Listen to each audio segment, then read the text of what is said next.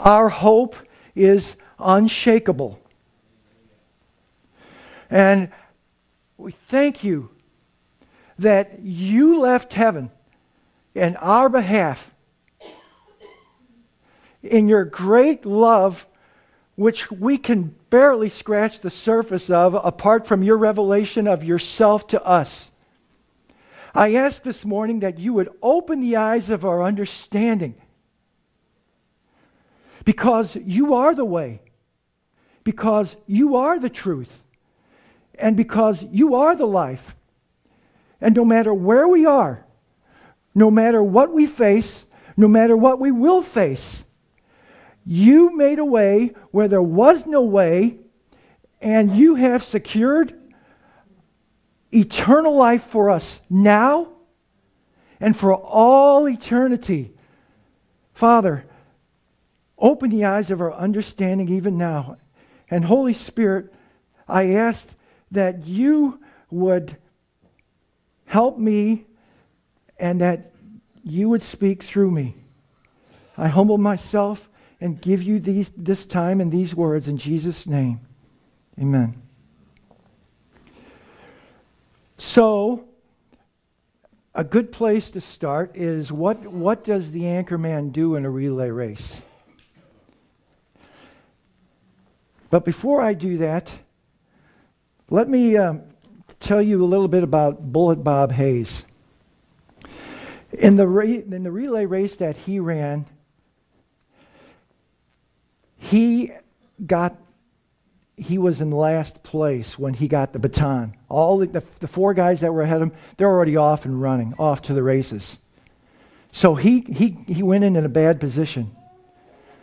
But what he did is he caught him, all those runners, those other runners there, and he passed them, and he won. And so the anchor man, his job is if there's a deficit or if there's an advantage, you make up the deficit, or if you got the advantage, you secure it so that nobody's going to catch you, and you're going to prevail, and you're going to win. So,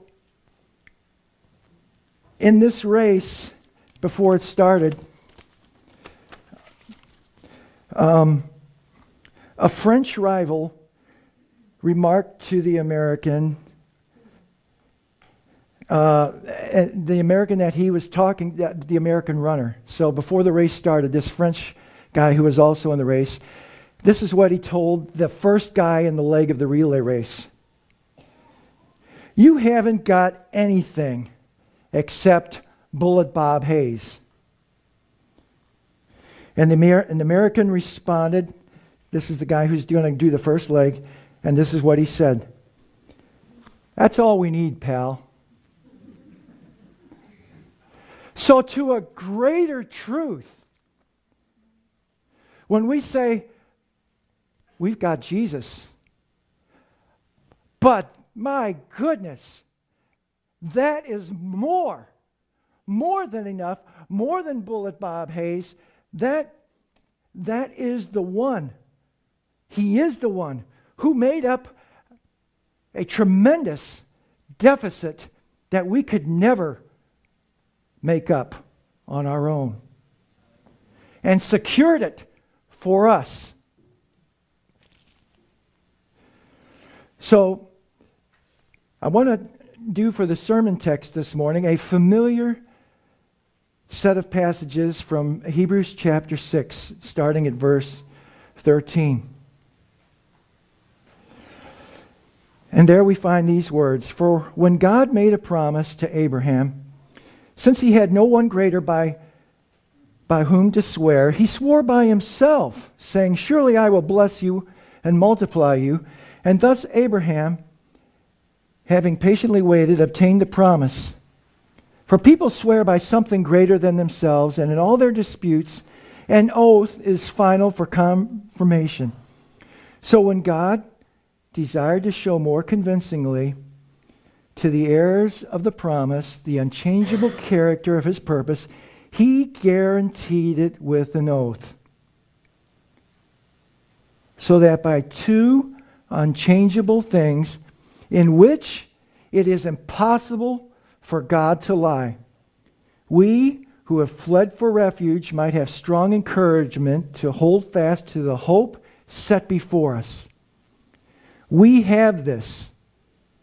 We have this as a sure and steadfast anchor of the soul. A hope. A hope that enters into the inner place behind the curtain where Jesus has gone as a forerunner on our behalf, having become a high priest forever after the order of Melchizedek. Amen.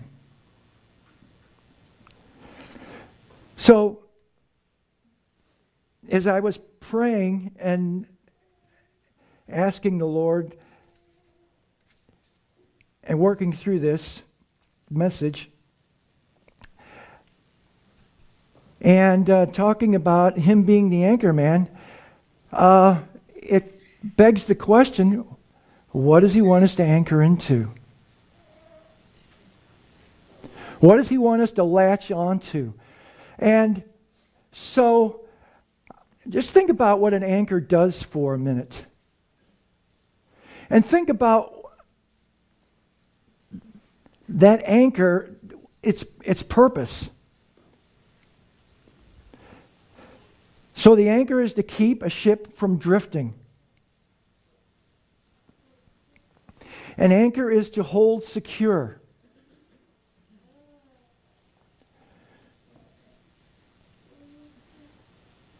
And in this set of scriptures, there's two things that the Lord really wanted me to, in terms of that anchoring, that He wanted me to bring out, and that are these. First of all, it says, and in all their disputes, an oath is final for confirmation. So when he goes on and he talks about him swearing by himself to end all the disputes, He is the final word. He said, what's the one thing that I can do? I can swear, I can make the oath by myself. And that's what He does. Him being the final word.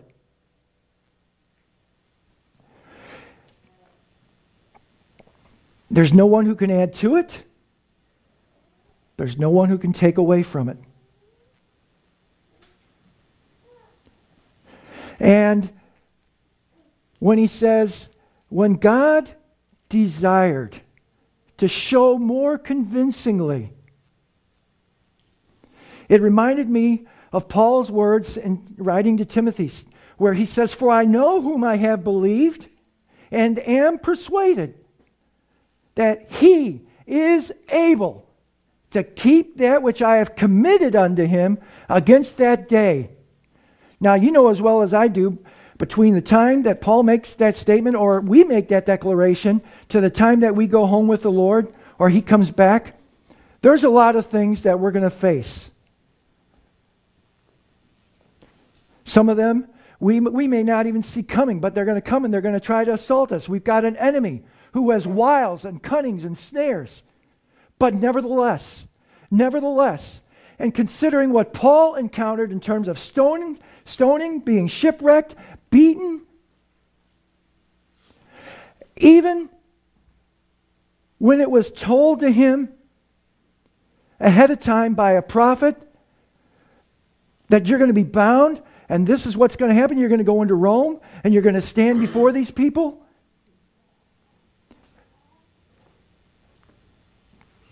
he makes that declaration, for I know whom I have believed and am persuaded that He is able.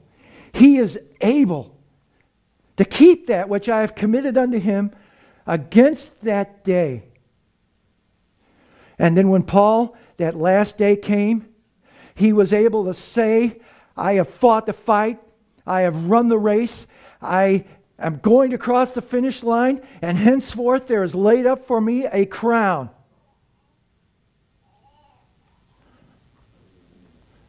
It wasn't a matter of just surviving. It wasn't just a matter of hanging on by the fingernails.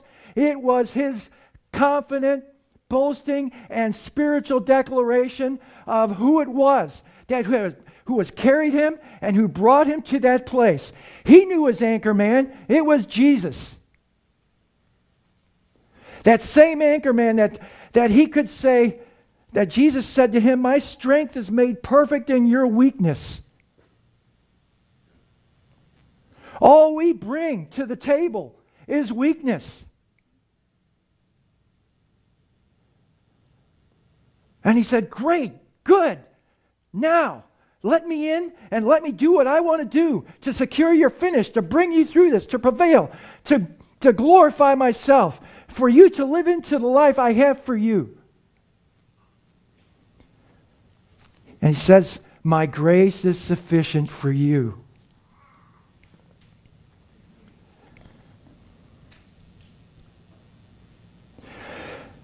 I was reminded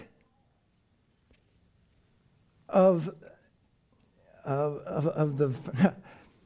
the worship song in Christ Alone. And the very first verse in this song, it says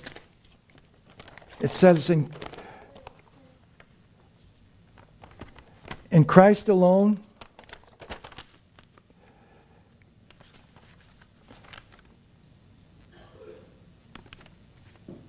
my hope is found.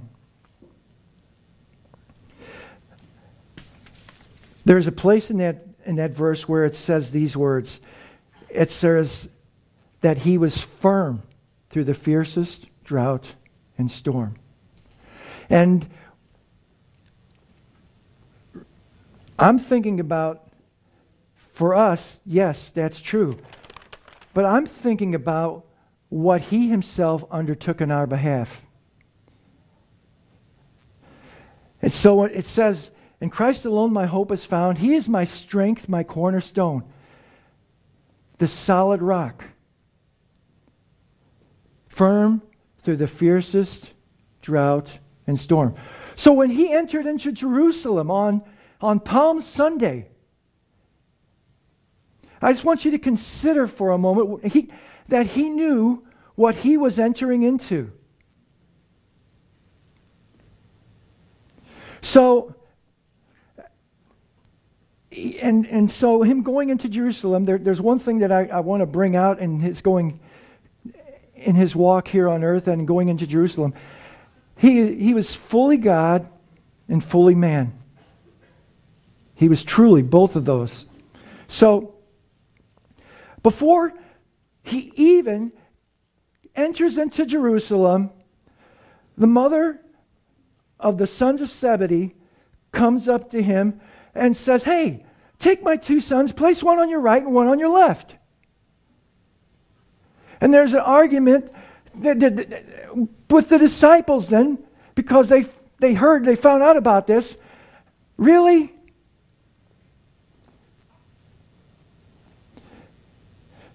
He goes into Jerusalem,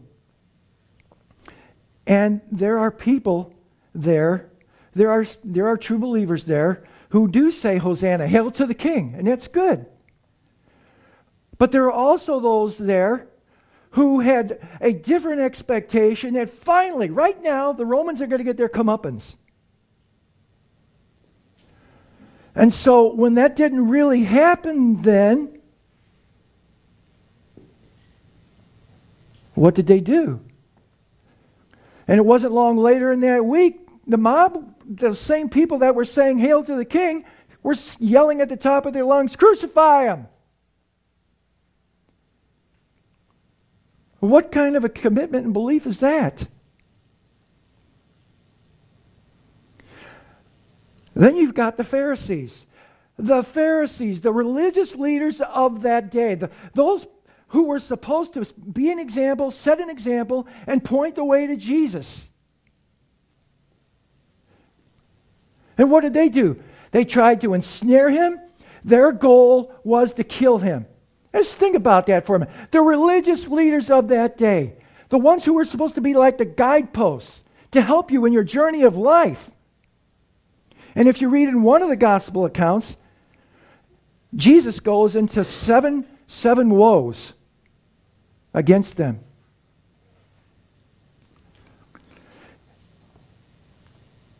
Jesus,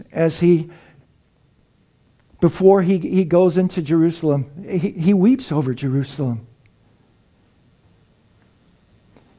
because of the judgment that is to come, because they missed their opportunity of visitation.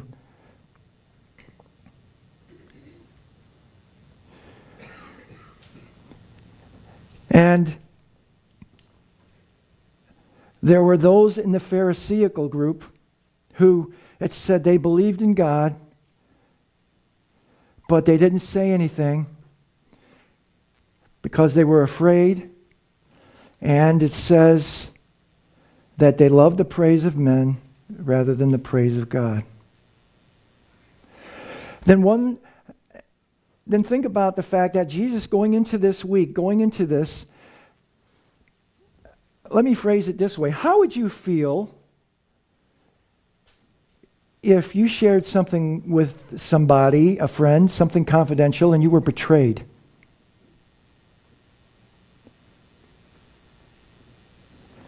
You'd probably feel hurt. You'd probably feel anguish. You'd probably feel that would really do something on the inside of you.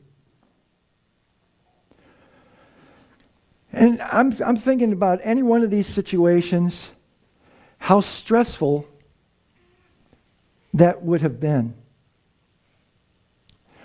And not the least of which, Jesus is going to go to the cross. And in John 12:27, he says, I'm troubled. And he says to his disciples, what shall I say? Shall I not go forward? He says, no, for this purpose I have come, to fulfill the plan of salvation. So he's carrying all these things inside him. And I can remember, and this pales in comparison, but I can tell you of a time when I had to go to the dentist for root canal. And I didn't like going to the dentist to begin with. Knowing that it was a root canal really didn't console me any.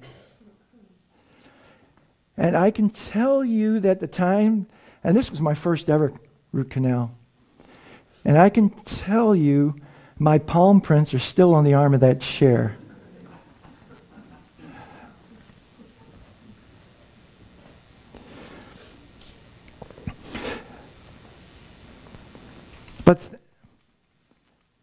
But going into this, and there's one other person, though it's not mentioned here, I think there's one other person, but let me say it this way. There's another person that I have to believe Jesus had on his mind. You remember when Jesus went up to the temple after he was born, and it was prophesied to Mary that her heart would be pierced.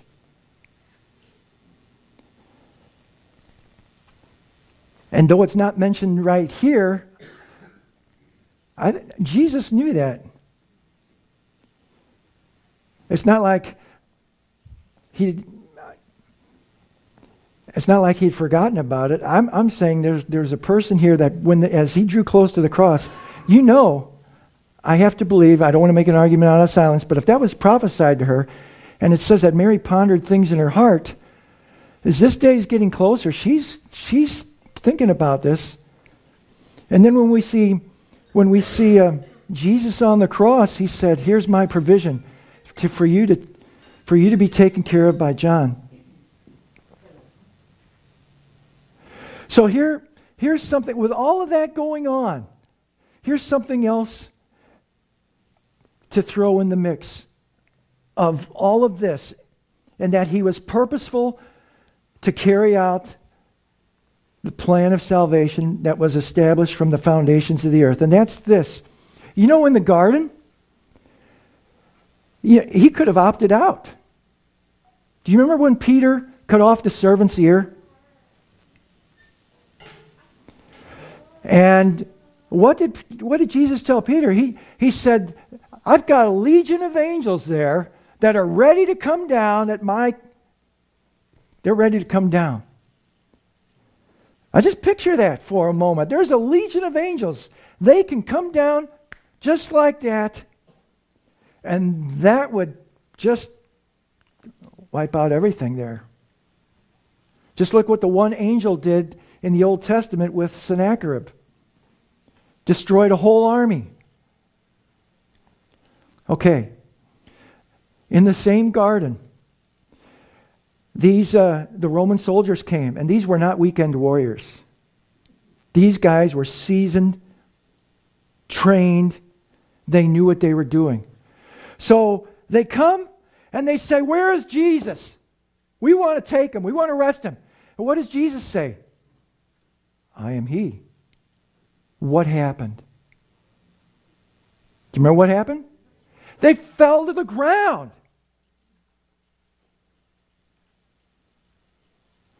So I think in two instances there, Jesus said, hey guys, it's not like things have gone out of chaos and things are out of control, and boy, this is going to end up with an alternate ending and be bad. He had those options. That when those soldiers were on the ground, when he said, "I am he," just think about it. He was still in control. And I believe he did. He put those scriptures in there to convey to us that, guys, I've got this. I'm not some haphazard guy who's trying to do the right thing and they're going to crucify me and wow, it didn't end well for me. No, not that at all.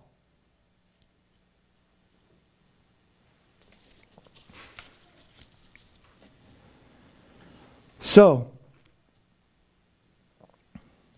in Romans 8, verses 3 and 4, we find these words. "For God has done what the law, weakened by the flesh, could not do. By sending his own Son in the likeness of sinful flesh, and for sin, he condemned sin in the flesh, in order that the righteous requirement of the law might be fulfilled in who? Might be fulfilled in us." You want to talk about an anchor man who walked not according to the flesh, but according to the Spirit.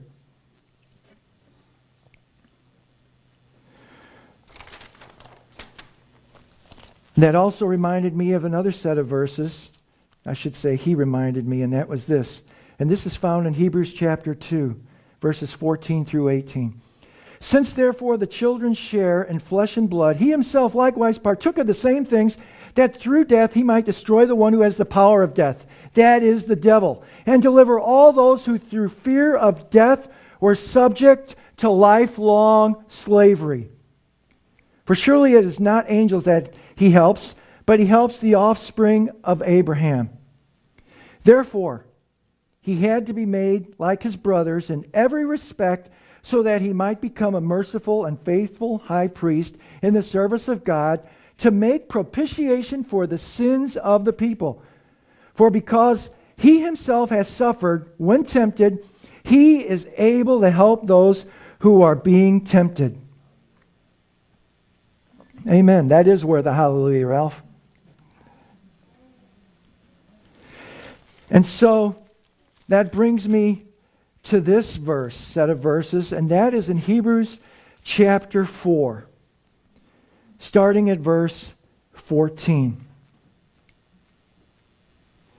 "Since then, we have a great high priest who has passed through the heavens, Jesus, the Son of God.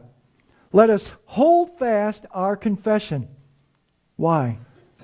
"For we do not have a high priest who is unable to sympathize with our weaknesses, but one who in every respect has been tempted as we are,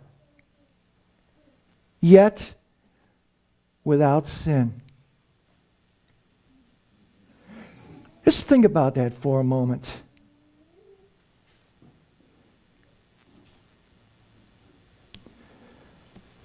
"Let us then, with confidence, Draw near to the throne of grace that we may receive mercy and find grace to help in time of need. That is such a powerful set of statements.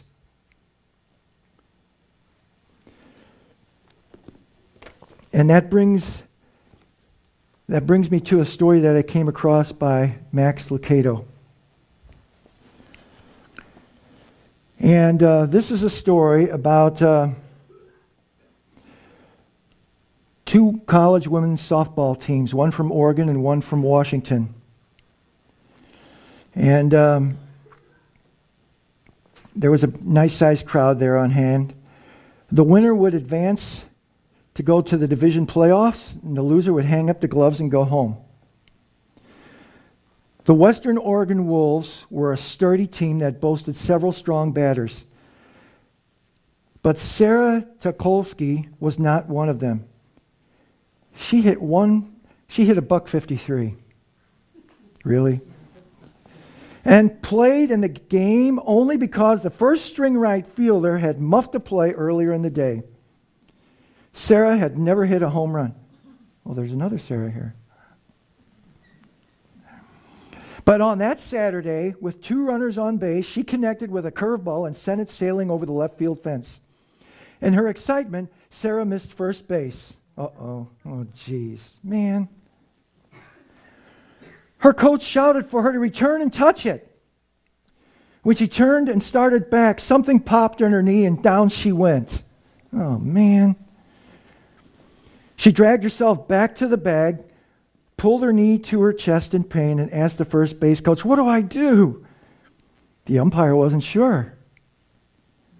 He knew if any of Sarah's teammates assisted her, she would be out. Sarah knew if she tried to stand, she would collapse. Her team couldn't help her.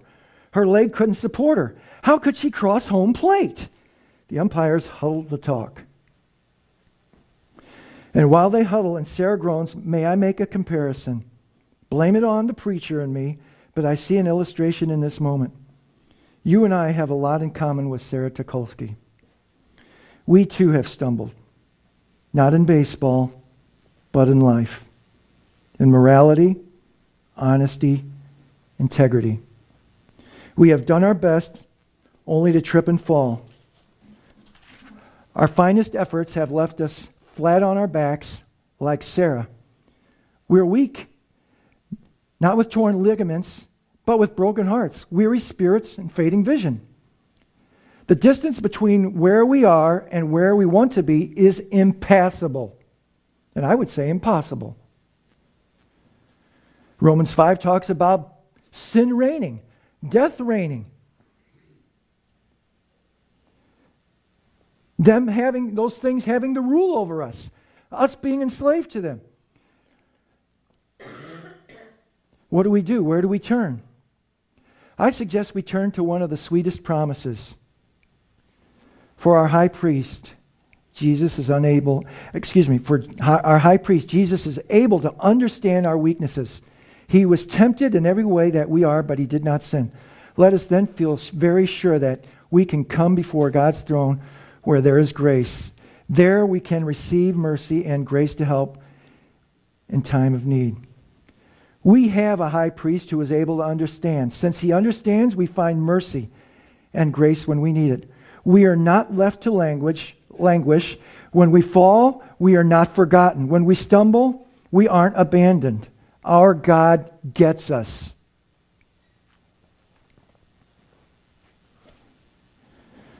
Not one drop. Okay. But if Jesus was both God and man at the same time, then we have the best of both worlds. Neither his humanity nor deity compromised. He was fully human. He was fully divine. Because of the first, we draw near. Because of the latter, we worship. Such is the message of Colossians 1:15 and 16. The Son is the image of the invisible God, the firstborn over all creation. For in him all things were created, in heaven and in earth, visible and invisible, Whether thrones or powers or rulers or authorities, all things have been created through him and for him. Not one drop of divinity was lost in the change to humanity.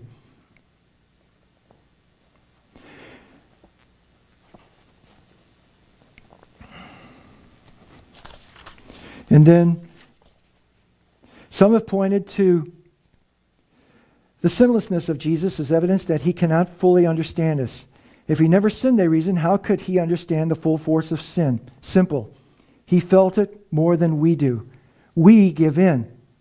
He never did. We surrender. He never did. He stood before the tsunami of temptation and never wavered. In that manner, he understands it more than anyone who ever lived. And then, in his grandest deed, he volunteered to feel the consequences of sin. God made him who had no sin to be sin for us, so that in him we might become the righteousness of God. Remember when I was talking about going to the dentist and the root canal?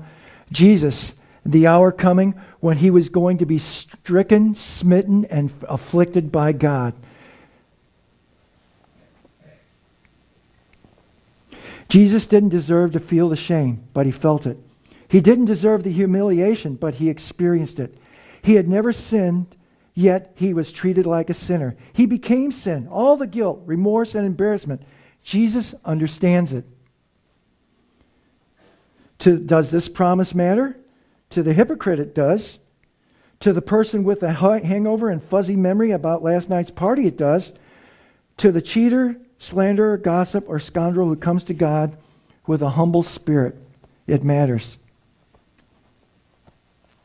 It matters because they need to know that we can approach God's throne of grace with confidence so that we may receive mercy and find grace to help in our time of need.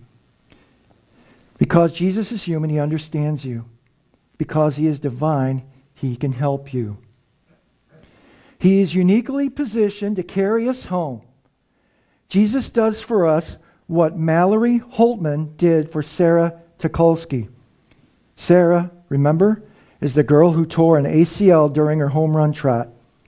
When we left her, she was lying on the ground, clutching her knee with one hand and touching first base with the other. The umpires huddled. The players stood and watched. The fans shouted for someone to take Sarah off the field, but she didn't want to leave. She wanted to cross home plate. Mary Holtman came up with the solution. She played first base for the opposing team. Central Washington University, she was a senior and wanted a victory. A loss would end her season. You'd think Mallory would be happy to see the home run nullified. She wasn't. "Hey," she said to the umpires, "can I help her around the bases?" "Why would you want to do that?" one asked. Before she could answer, the ump shrugged and said, "Do it." So Mallory did. She signaled for the shortstop to help her, and the two walked toward the injured player. "We're going to pick you up and carry you around the bases."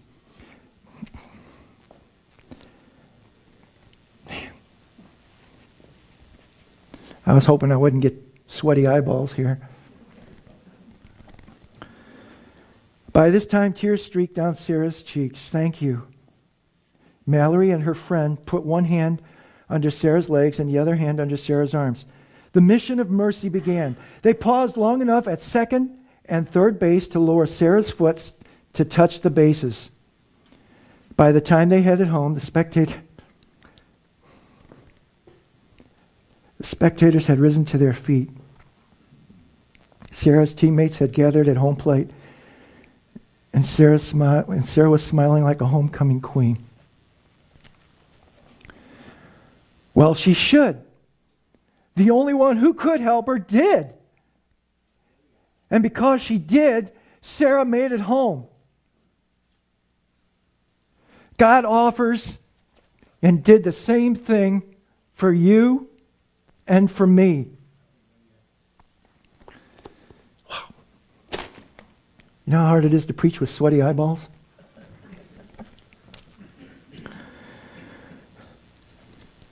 Isaiah 53, 3 through 6, we find these words there.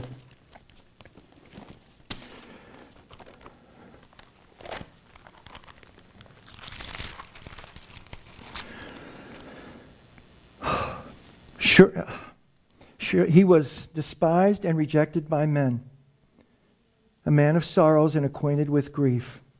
And as one from whom men hid their faces, he was despised and we esteemed him not. Surely he has borne our griefs and carried our sorrows. Yet we esteemed him stricken, smitten by God, and afflicted.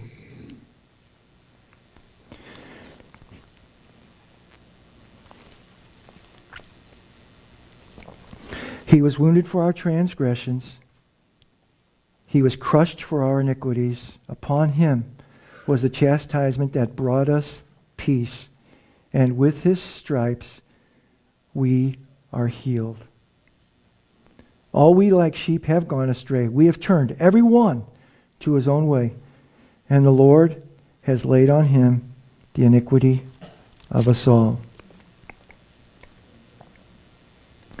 In Isaiah 46, verse 4, I like this verse.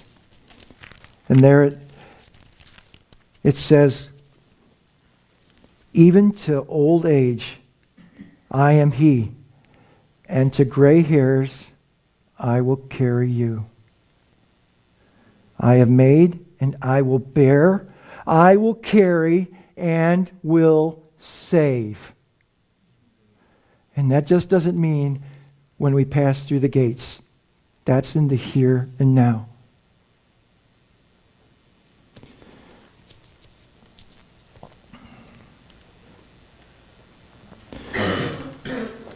So, on a practical matter,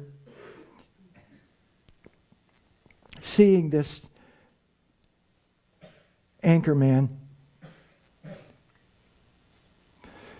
there's some things that we can do on a daily basis to enter in to that advantage that he has secured for us. And the first is this: surrender. We hear a lot about surrender, but that's the one thing that we're going to do. That's the one thing that we can do. The only thing we are capable of doing is giving up. Did you know that? The question is to who?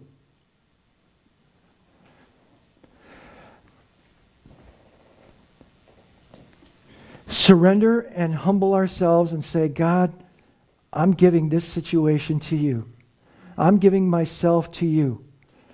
And these are your words. And remember earlier when I prayed, because it's true. If he's the final word, and it's impossible for him to lie, because his words are unbreakable, our hope and our faith can be unshakable.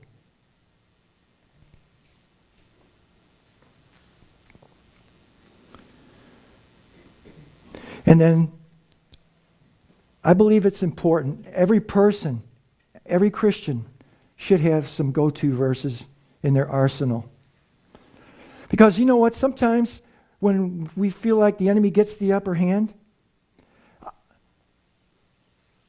it helps us, it brings us to a place of pause and gives God a chance, and it gives him, not the chance, it gives him the opportunity to enter in.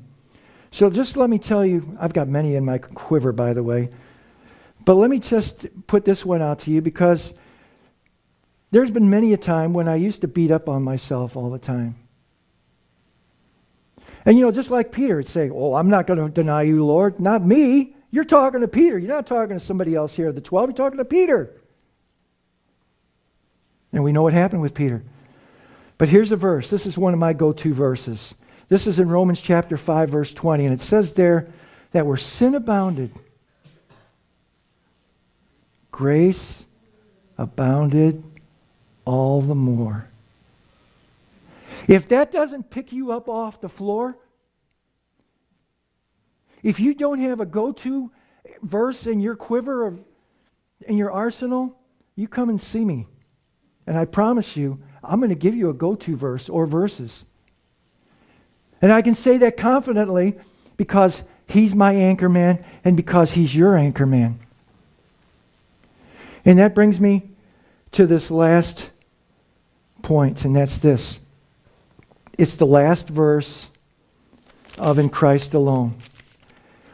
And it's this. No guilt in life, no fear in death. This is the power of Christ in me. From life's first cry to final breath, Jesus commands my destiny. Doesn't matter what the situation, what the circumstance, He's the final word. He has procured, He has secured, He has paid for in full all of your sins and canceled the requirements, the rules, nailed them to the cross. And we, in exchange, are made righteous.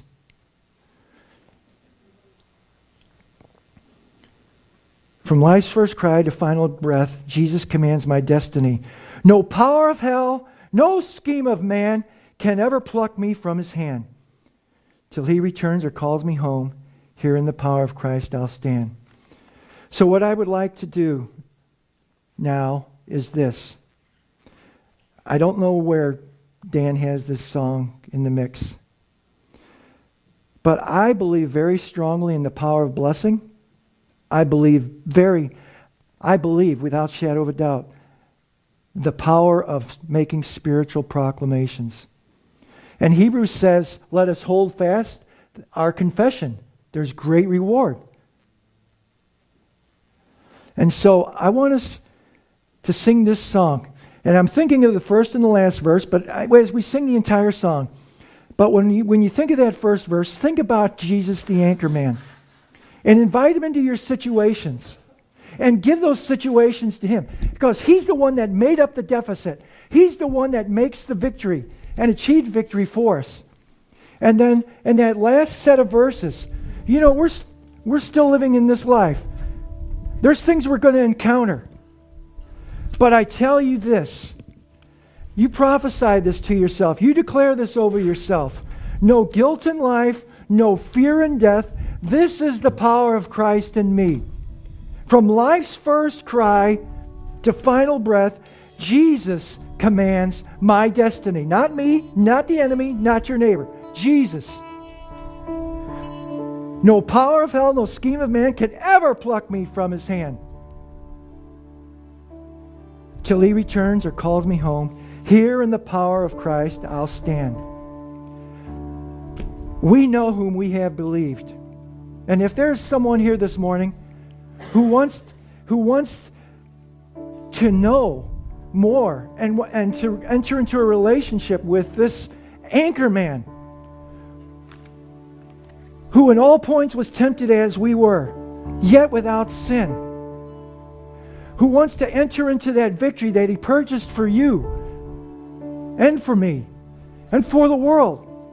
If you don't know Him, if you don't have that, then I want you to see me after church, or just come up to me now and we'll go out in the narthex and we'll talk and we'll pray.